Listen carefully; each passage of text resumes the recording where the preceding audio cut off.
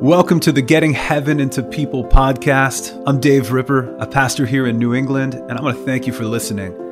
After 2 years of the pandemic, almost all of us are hurting in some way, and so many of our churches are reeling. To address the deeply felt need Christians and churches have, I've designed this podcast to invite us to experience deeper healing and freedom over a 40-day journey as we pursue spiritual transformation together.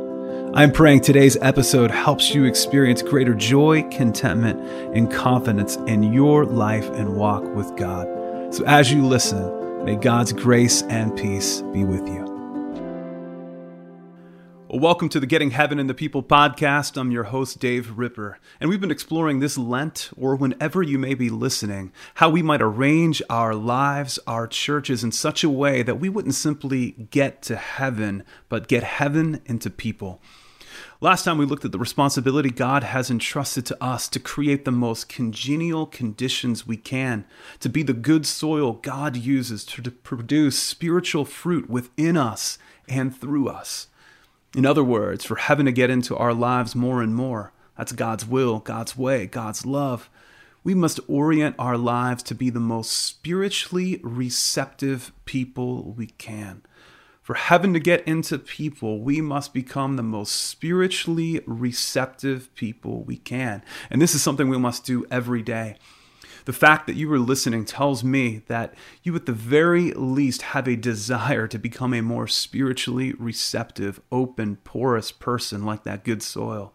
Last time we looked at what interrupts or blocks our spiritual receptivity. What, using Jesus' parable, are the thorns or weeds in your life that choke God's word from blooming in and through you? Now, while becoming spiritually receptive necessitates a lot of weeding like any good garden, it also calls us to more positively prepare the soil with the right nutrients for it to be healthy and to grow. So if last time we invited you to examine what weeds might need to be pulled, what not to do, today, I'd like to speak about what to do to become this type of good soil, to be spiritually receptive. About a dozen years ago, a friend shared a very unexpected gift with me. It's a poem by author, essayist, and yes, poet, Wendell Berry. His work is largely based in the agricultural setting he has lived in Kentucky for many decades. From both his farming and his incredibly fruitful and beautiful writing career, it's safe to say he knows a few things about creating the right conditions for working and living well. The poem I'd like to share with you comes from his work Given and is called How to Be a Poet. How to Be a Poet. Now, while being a poet is not something I aspire to or am very wired toward whatsoever, as my friend framed it, this poem could arguably be titled How to Pray or How to Be a Prayer. Prayer is the ultimate practice where we connect with God in a transformative way. But to pray well, we must prepare to pray, or focus on what Eugene Peterson describes as pre-prayer, what we do in preparation to pray. Or how to live a lifestyle where prayer comes as natural to us as breathing. Berry's poem perhaps does the best job I've seen for cultivating the right conditions for a fruitful, spiritually receptive praying life. Let's listen together. How to Be a Poet, to remind myself. Make a place to sit down. Sit down. Be quiet. You must depend upon affection, reading, knowledge, skill. More of each than you have. Inspiration, work, growing older, patience. For patience joins time to eternity. Any readers who like your poems, doubt their judgment. Breathe with unconditional breath the unconditioned air. Shun electric wire. Communicate slowly. Live a three-dimensioned life. Stay away from screens. Stay away from anything that obscures the place it is in. There are no unsacred places. There are only sacred places and desecrated places. Accept what comes from silence. Make the best you can of it. of the little words that come out of the silence, like prayers prayed back to the one who prays, make a poem that does not disturb the silence from which it came.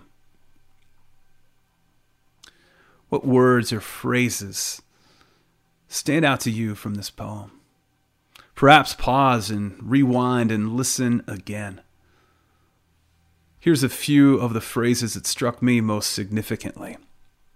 Now, I can say I've read this poem hundreds of times, and like Barry, I need to remind myself often. The gravitational pull of life is not to this pace or approach to life. I'm so drawn to the line, patience joins time with eternity. Patience joins time with eternity. Getting heaven into people is a slow, deep, long, unhurried work. Eugene Peterson aptly describes it. It's a long obedience in the same direction. And spiritual growth doesn't just take time, it takes rootedness in place. One of the things that has distressed me most as a pastor during the pandemic is how many dramatic changes people have made to their lives during this time of disruption. Leaving locations, leaving churches, leaving behind rooted relationships, dividing so easily. St. Ignatius of Loyola warned that we should rarely, if ever, make dramatic changes amidst periods of disorientation. And why is that? Because God is generally not speaking to have us make dramatic changes during those times. It's probably not God telling us to go. But Ignatius would say, through his process of discernment, messages to leave more often originate in our fears, our insecurities, or our restless hearts. So perhaps this is a time to restrain or refrain from thinking about looking for the escape hatch or greener pastures. If we want to get heaven into our lives, spiritual growth takes time, and it takes stability, and it takes patience. Patience joins time to eternity. I love Barry's challenge to stay away from screens, to stay away from anything that obscures the place that it is in. For heaven to get into people, we must be present and present to the presence of God. To quote Ignatius again, we must find God in all things. When are the times that you might set aside to simply be as present as possible where you are on any given day? The goal is to be as present to the God's presence at all times, but sometimes just making sure we set aside screen-free time where we're fully present is a good launching point. Author Henry Cloud, in his book Boundaries for Leaders, says that as a leader, we get what we create and what we allow. As a leader, you get what you create and what you allow. We are each the leaders of our lives, given this responsibility under the leadership of God. And often we get what we simply allow into our lives. And things that we allow into our lives might not be things that we'd really willingly choose or want for ourselves. Now, to connect Cloud with Barry, what do you allow in your life that obscures the place that you're in, that prevents you from being present to the presence of God? This is essential because I so love and am convicted by Barry's line, there are no unsacred places, only sacred places and desecrated places. Spiritually receptive, good soil people see all of life as holy, as sacred. They figuratively see burning bushes in the most unexpected moments and places of life, and like Moses, they take off their sandals knowing this ground is holy. Spiritually receptive people are those who most readily recognize that they are standing on holy ground. And the more we recognize the sacredness of every moment, the more receptive we will be to the unceasing work of God around us and within us. You are on holy ground as you sit or stand or walk wherever you are right this very moment. And from the conditions of the sacred space, Barry says, write a poem. Now in Ephesians 2:10, Paul writes, "For we are God's handiwork, created in Christ Jesus to do good works, which God prepared in advance for us to do." Now the Greek word for handiwork is poema. It's where we get our word poem. God, in other words, is creating us as his masterpieces, his works of art, for the intent of joining him in doing good works for the renewal of our world, making this world more like heaven and less like hell. So how can we allow the master to shape us into his work of art? By being good soil, by being spiritually receptive, by seeing life through the sacred lens of the love of God, by being present to the presence of God where we are as we are, by finding God in all things, by being patient. For patience joins time with eternity. So how might your life be sacred space for God to work, a sacred canvas for him to orchestrate and to paint and to craft?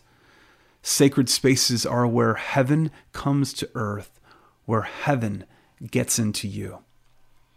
So join us next time as we capture a vision for union with God, which is the goal of the Christian life. It's what we are becoming spiritually receptive for. And if you found this helpful, like my friend who shared Barry's poem with me, consider inviting others to join you in listening to this podcast and going on this 40-day spiritual journey toward finding greater freedom. And until we connect again, may you experience the sacredness and the beauty of life with God where you are here and now.